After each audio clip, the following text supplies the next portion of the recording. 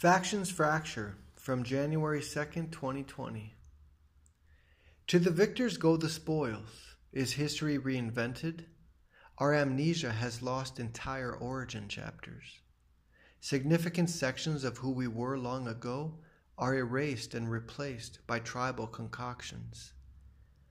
We're living with fictions that rip our delicate fabric. Populating rival sects, we take affront dramatically. Offended by the presence of alternate explanations, we're riled by doubt we've yet to consider. They say time is elastic, it only seems linear. Now is eternal, how we remember the past tinkered with. Memories influenced whenever they're recalled. Edited details shape the narrative in our favor. Eyewitness accounts are above all variable. Selective attention, counting passes guerrilla.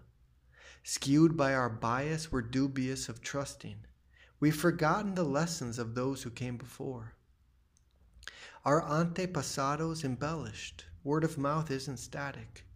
Basically, the truth of every concept is in question. We subdivide and splinter. Profit goals are uninspected. When eager to follow, we're effortlessly misled.